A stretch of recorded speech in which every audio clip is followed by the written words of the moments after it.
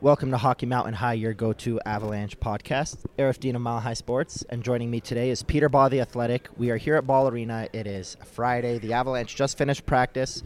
We're hanging out in the media room before the Tampa Bay Lightning take the ice, and we figured we'd get a quick show out here so that Peter can share his thoughts on Game 1 and go into Game 2. So what's going on, Peter? Good to have you back. Oh, it's good to be back. Good to be back. The last time I believe I was on this podcast, Arif predicted that Nazem Kadri would play in Game 1. I don't know what you're talking about. I have no idea what you're talking about. That did not happen, but seems like he's progressing in maybe the right direction. And Andrew Cogliano looks like the way he was skating and the fact that he was with the fourth line, it looks like he's a real possibility to play tomorrow, which is a good sign for the Avalanche, and then maybe Kadri joins the team sometime later in the series. So it's an interesting time, pretty exciting Game 1, and we could be in for a long series. These two teams are pretty good, both of them. Yeah, so let's start with the Cogliano thing. So Cogliano comes in. Who comes out, Sturm or Aube-Kubel? Because I have some opinions. Well, so it's tough because I think it might end up being Aube-Kubel or Newhook just because Sturm plays center. Yeah. And I think that if we're looking at – I know Jared has said he's confident with Newhook playing center, but I think you've seen that in past games he's had him on the wing.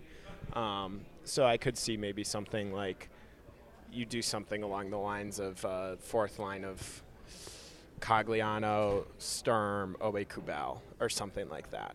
And that keeps everyone playing on their right side. It has Sturm at center. I don't know, but yeah, but you also could take Sturm out and have Newhook at center, or move Sturm to wing and have Aube-Kubel come out, or have Newhook stay in and play right wing and bring Aube-Kubel out. Like there are different possibilities there. That was going to be my concern or question regarding that is if Cogliano comes back in, do you reunite him or do you keep that line of Lehkonen, Helm, and O'Connor together? That looked pretty dang good in Game 1. Well, I think they probably want to have guys on their right side, and today you saw at practice they kept that line together. So yeah. I think that's somewhat of an indication. I think that you look at the other thing I guess that I didn't consider is like just guys could play on their offhand on the fourth line or on the third line. So maybe that ends up happening, and they kind of try and figure it out that way. But no, I think that line will stay together, just judging by the fact that they were in practice together. And that's a funny line because all of those guys can really skate and really forecheck, and none of them can finish particularly well. So it's pretty funny because they just keep the puck in the offensive zone the whole time and just like create chances that they can't look for Cale Makar. Look for Cale Makar. Yeah. Let him do the finishing. But honestly, like there's a lot of value in that, just keeping the puck away from, like, possessing the puck and limiting shot. Like that's the best way to limit shots. It's not blocking shots isn't the best way to limit shots. The best way to limit shots is to just never give up the puck. If you have the puck, you're more likely. I mean, the best defense is a good offense that controls the puck, and if you have the puck, you're more likely to draw penalties. And if that's what that line's going to do, then that's what that line will be good for. I mean, sure. That's the best way to look at it. And in an ideal world, Kadri can play at some point, and maybe he winds up on that third line, just depending on how limited he is by his injury. Yeah. Maybe that brings a little more offense to that line in terms of like point production. So we'll see. It'll be interesting. Yeah, for sure. So last thing I want to touch on before we go into Game 1 is Nazem Kadri. So interesting development on Thursday to see him skating on the ice there with a stick.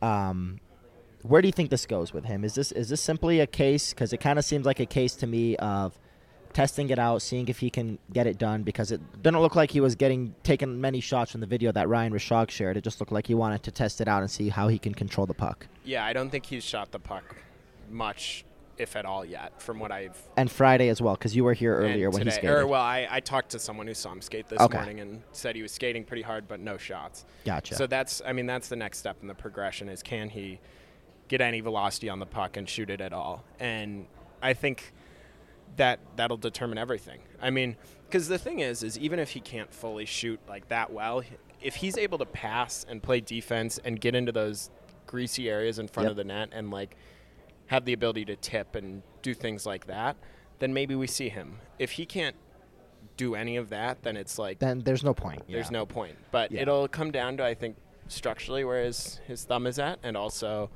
pain tolerance and like where he's at in that regard. And I can't imagine playing through a broken thumb. Like, this is an injury that he would not be coming back from this quickly if it was not the Stanley Cup final. But he certainly is trying to get in there, and he's doing everything he can, and we'll see if that's enough. I always wonder what kind of damage you can do to a thumb by playing through something like this. I mean, it might lead to future surgeries, it might lead to things like that, but is it something that he would have to be concerned that would become more of a long-term thing if he tries to play through this? Or is it something that he might sacrifice his July and August because he wants to play in the Stanley Cup final? Yeah, and that's hard to say. I mean, we don't know the diagnosis, so it's hard to know what type of break it is. There are a lot of different factors in that I won't pretend to know because I have no clue. But that's why I was asking you. I was. Yeah, but I don't know. I mean, it's got to be really painful too. And that, I'm a big believer that, and I'm not speaking with any knowledge of Kadri's situation specifically. I haven't heard much about it other than what I've reported.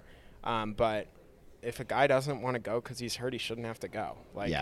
I think sometimes we glamorize playing through injuries a little too much in this sport. And the fact is, if Nazem Kadri's thumb, if it is absolutely killing him to play, he shouldn't have to play.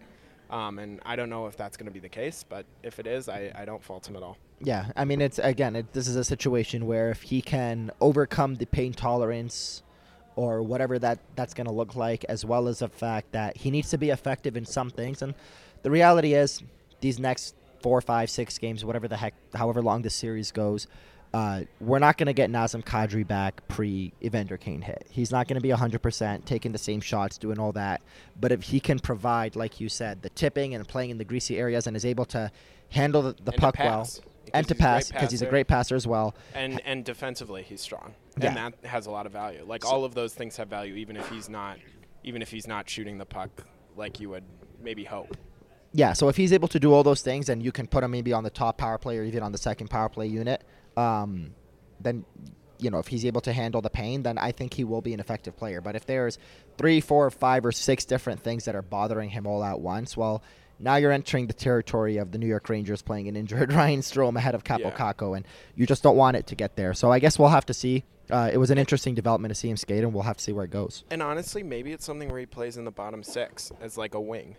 Because, I mean, it's going to be hard for him to take faceoffs, I'd imagine, with that. Yeah, for sure. So I think maybe they get creative in how they play them when he comes back in. How many minutes can he play? What can he do? And we'll see. I'll be curious to see what they do at the power play, because I actually really like Lehkonen on the power play because of his puck retrieval. Yep. And just ability to, with him on the power play, the puck just never leaves the offensive zone. As soon as they get the puck and they get it settled, if they miss a shot, Lehkonen is somehow right there, and he's pressuring whoever gets it. So I think that Kadri, at whatever percent he's at, is probably not going to be as valuable to the power play if he can't shoot particularly well as Lehkonen would be. Yeah, which is why I could see him being on the second power play unit. But in the end, if you have Kadri in the game and he can't take faceoffs, he can't shoot as well as he does, you have other people that can do that. You have guys that can shoot. Faceoffs from Game 1, Gabe Landeskog actually led the way with 16, followed by Darren Helm with 13, and then you had 10 for McKinnon and Comfer and 6 for Sturm. So there's a lot of guys that the Avalanche have that can take those faceoffs, and even if he's in a third line role with a centerman in Darren Helm and maybe Lehkonen on the other wing, for example, that's something that you can work with. So we'll see how that goes, but let's shift it over to Game 1. So my initial thoughts of Game 1 when JJ and I recorded post-game was the Avalanche came out strong. They didn't necessarily have a big lull in the game, but the Tampa Bay Lightning were able to feel it out and come back in. And you can do this with every team, every goal, every game. You can play the if game all you want. But I did play it with the Avalanche in Game 1 because the reality is 2 very tough goals for Vasilevsky to let in the beginning. 2 goals that he probably should have had back. And then the third one was a 5-on-3 power play, which you can't rely on much in the Stanley Cup final. So with that being said, how do you think the Avalanche feel, and do you think it's going to be easy to beat Vasilevsky again, knowing that after those 3 goals, they only had 1, and it was a nice play in overtime? Yeah, I mean, I think, Vasilevsky's best goalie in the world, maybe Igor Shesterkin is the only one in that realm. I think that in some ways, as soon as the Avs got that third goal, it almost became a must-win because you knew that Andrei Vasilevsky wasn't going to play that way again. And so that's why when Tampa came and tied it back up, I was like, the Avs could be in trouble, because if you blow that game when you have literally every advantage, clearly there wasn't that much rust, judging by the way they played in the first. Tampa's adjusting to altitude. Tampa's tired. They've played 2 long playoff series and played much more recently than Colorado. Hedman was having a bad game. Like, with all of that in mind, you aren't, like, everything added up to the Avs winning that game, and if they had lost it, I think that would have been a tough one. So I don't think Vasilevsky's going to play the way he did in the first period again. I don't think he's unbeatable, because the fact of the matter is there's some goals that just goalies aren't going to be able to get if you create well enough. And we'll see if Colorado can do that. They're going to have to get a lot of shots on net. They're going to have to get bodies in front to, like, block his vision. They're going to have to tip pucks and make, I don't know, capitalize on, like, 2-on-1s and plays like Burakovsky did on his goal. Yeah, and I kind of like what Devon Toews said about that today. I think it was him, that you throw everything on net, and even though, you know, there was a shot from, was it Comfer? There was a shot from Comfer that was blocked in overtime. Nichushkin was able to retrieve the rebound and made a play and sent it to Burakovsky. So as long as you're doing things like that, you can throw Vasilevsky off his game. But to kind of counter my own argument in the beginning of, you know, how many times are you going to put that many goals on Vasilevsky and, you know, possibly lose the game? Like you were saying, you score 3 on Vasilevsky, you got to win the game. But to counter that, how many games are you going to have where the Tampa Bay Lightning shut down Makar, McKinnon, and Rantanen off the score sheet in terms of goals? So Rantanen was excellent. Rantanen was unbelievable, but neither of them ended up with a goal, is what I'm saying. So although Rantanen, like, he basically had it. Yeah, Landeskog's goal would have been his, and also, I mean, he created that Lehkonen play. He was unbelievable. I saw the stats that you put up. I think I used it in the last podcast. The numbers that he had, the high danger opportunities with him on and off the ice, 91% of expected goals, just like some crazy numbers there for Mikko Rantanen in Game 1. Both by the eye test and by the numbers, he might have been the Avs' best player in Game 1. He was exceptional. Yeah. He deserves a ton of credit. And to see a guy like Val Nichushkin step up the way that he did, it's, you know, again, the Avalanche were able to score 4 goals. They were able to beat the Tampa Bay Lightning, and they did it without a goal from Cale Makar or Nathan McKinnon. And, you know, despite the strong game Mikko had, he didn't have one either. Yeah, and look at the deal is there's also the world in which Nichushkin's, the one he hit off the post, that goes in, and that would not have been a soft goal, and Vasilevsky saves the other one, and it's the same score. So yeah, you can play the if game with every single goal. You kind of create your own luck. I mean, Darcy Kemper, the first goal, the miscommunication with Erik Johnson. You can play the same thing from the other end of, you know, how many times is something like that going to beat Kemper? Well, now suddenly the Tampa Bay Lightning don't even force overtime. Yeah. So it's I thought it was a game the Avs needed to win. I also, like, I mean, who knows? Vasilevsky isn't, like, his numbers, there will be a time where his string of good games will end. Yeah. And, like, his post-Game 1 string of good games will end. Yeah. And the Avalanche just have to hope that they're the team that can do it. And some of that is stuff that they control. Some of that is out of their control, and they've just got to, I'm doing all the player cliches now, but they've got to, like, get pucks in deep and blah, blah, blah. Yeah, no, I mean, that's kind of my favorite thing about those numbers. I think somebody tweeted it to me when I retweeted Sportsnet's numbers that he's like an 890 goalie in Game 1 of these Stanley Cup playoffs. He's 1-3, obviously, because they swept the Florida Panthers. And then in the other games, he's got like a ridiculous record. Is somebody tweeted back and said, great, the Game 1 record, that includes the Avalanche. The Game 2 through 7 record doesn't, so who cares? Yeah. And that's kind of the reality. The Avalanche could be the ones, like you said, to end that string. So we'll see how it goes. The goaltending matchup is going to be interesting. But what did you think of Darcy Kemper? I thought you had a good question there with Jared on the way that he was able to settle in after not playing in 2 weeks. But what were your thoughts of his game? I thought he was mediocre. He was good enough to get the win. I thought the first goal he probably should have had. He either could have poke checked it or, like, even when the puck was coming towards him, he could have potentially. So he should have poke checked that. In my opinion. Yeah, that one he probably should have had. The second goal is not his fault, and he actually almost had that if you watch the replay. Yeah. He almost made a hell of a save on that. The third goal, I think you probably have to find a way to get eyes on that. Jared said it was deflected. I didn't see a deflection. I'd need to find I haven't watched angles. The replay. I just know that Sergachev's done that a few times in these playoffs where he takes those long wristers. Long wristers that find the back of the net. So Yeah. Not that I'm making an excuse for Kemper, but that is something we've seen from him before. Sure. So I thought he was, I don't know, fine. It was probably a C minus performance. Yeah. I think the question now is that what he needed just to like get back in a rhythm of playing in a game, because he hasn't played in a game in a while. It's been since, I don't know, whatever, 2 May weeks. 31st. Yep. Yeah. May 31st, and then they played again on June 15th. So Yeah. a little over 2 weeks. So I think that like that first game of like seeing the puck and doing that, like maybe now that can get Darcy Kemper back to the goalie he was in the Nashville series, or the goalie he was because before he got the stick to the face in the Nashville series, He looked like he was going to have a hell of a playoffs. Yeah, and if they can get that goalie, the Navs are in great shape. If they get the goalie they got in the Blues series, they're probably not going to beat the Lightning. Yeah, and that's kind of the thing. Like Vasilevsky, we're looking at him as he's going to bounce back from game one. He's going to have a better game. He's going to put that one behind him and move on.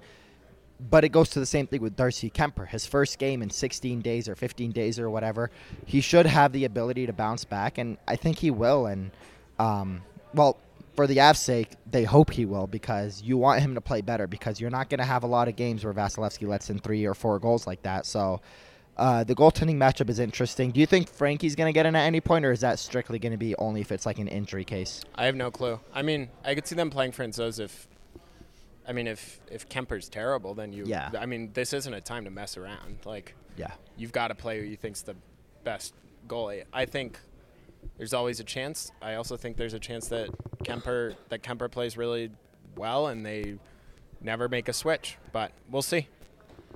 Now, regarding the other guys on the Tampa Bay Lightning, Kucherov, sick play on the Palat goal. Stamkos and Hedman, not as effective. Hedman had a brutal game, too. Yeah. You're not going to see that very often. Yeah. So what do you think was the case there? Because we can talk about Cale Makar and Nathan MacKinnon not scoring, and I've mentioned that a few times, but they didn't have bad games. Cale Makar was all over the ice. Nathan MacKinnon had some chances. He passed up a couple opportunities he probably should have shot on. And he got a little unlucky. Colton made a really nice play to kind of break up a shot attempt when he put his stick in, and then Nick Paul did kind of the same thing when he had a look from the slot. So, yeah, I mean, Nathan probably, maybe that's one word. There are a couple that maybe he wants to get, but I thought he was awesome. I thought on the 5-on-3 especially, I thought he played really, really well. I think that Makar was okay. I didn't think that was his best game by any means. But yeah, Hedman was really struggling. I think you probably aren't going to see that again. I think the Avs forechecking seemed to really get in his way and was really aggressive, and I'm sure they'll watch film and figure out ways to kind of counteract that. Vasilevsky was also interesting, just the way he had some adventures where he would play the puck and it wouldn't go to the right area or whatnot. So, yeah, I mean, I think that Tampa's best players did not play the way that they would want. And the Avs' best players, for the most part, had solid games. So I'm kind of the mindset that both teams are going to be a lot better in Game 2. There was a lot of sloppiness in Game 1, and I think that'll kind of shift a little bit. And that kind of brings me to the last thing that I wanted to mention is both of these teams are deep. The Tampa Bay Lightning won the Stanley Cup these last couple years with a great third line. Andre Palat, Alex Killorn, those are the guys that were stepping up. We just saw Val Nichushkin. We saw Arturi Lehkonen in the Edmonton series, and even in that game, JT Compher, Andre Burakovsky. Do you think this series is going to be, when we remember this series, one way or another, whoever wins it, is it going to be the stars that show up, or is it going to be those deep teams that are going to be what's remembered, the depth guys? I mean, I think it's always a mix.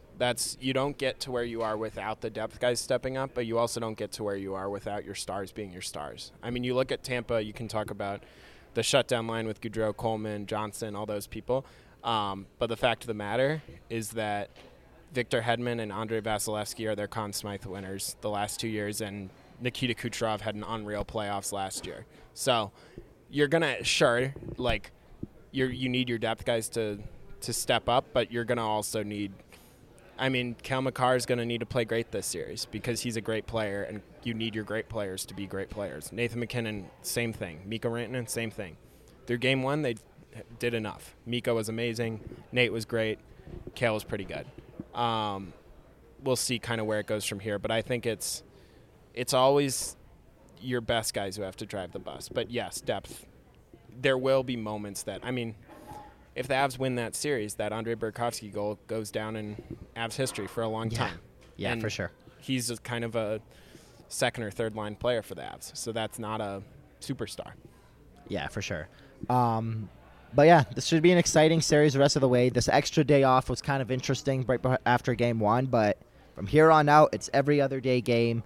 JJ and I will do the post-game pod, game 2. We'll get to Tampa Bay. We'll try to get Peter on in Tampa Bay. I know there's that day off is going to be the NHL Awards, and I'm pretty sure that's going to be live in Tampa. So I believe the only Av up for an award is Cale Makar from the remaining? Yeah, I think so. Yeah.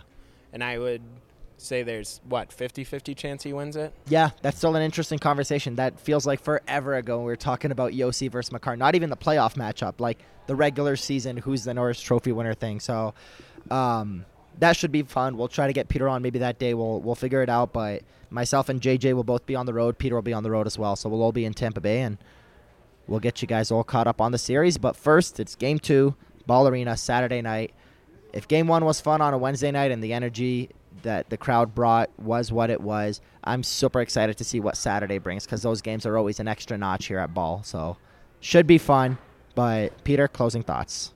That's all I've got. Oh, I thought that the Avs almost jinxed things by playing all the small things in the third. Before they had the lead. I was certain they were going to lose after that. I actually started writing my story as if they lost when that happened. Yeah. I remember the Red Wings did that once. They always played Don't Stop Believing, and everybody saying South Detroit together, and they went ahead and they played that in a tie game, and then the Avalanche scored a goal and added an empty netter, and I'm like, you shouldn't have done it so early. Nope. You got to wait till you have the lead. So yeah. But that was cool. That was a lot of fun. People were picking up on that on TV. So looks like they're getting ready here for the Tampa Bay Lightning to start their media availability. And we are sitting right in the front row of the press media room. So with that, I'll say if you made it this far in this quick little short podcast, bless your pretty little hearts. Let's make hockey for everyone. And from Peter and Narif, we are out ya.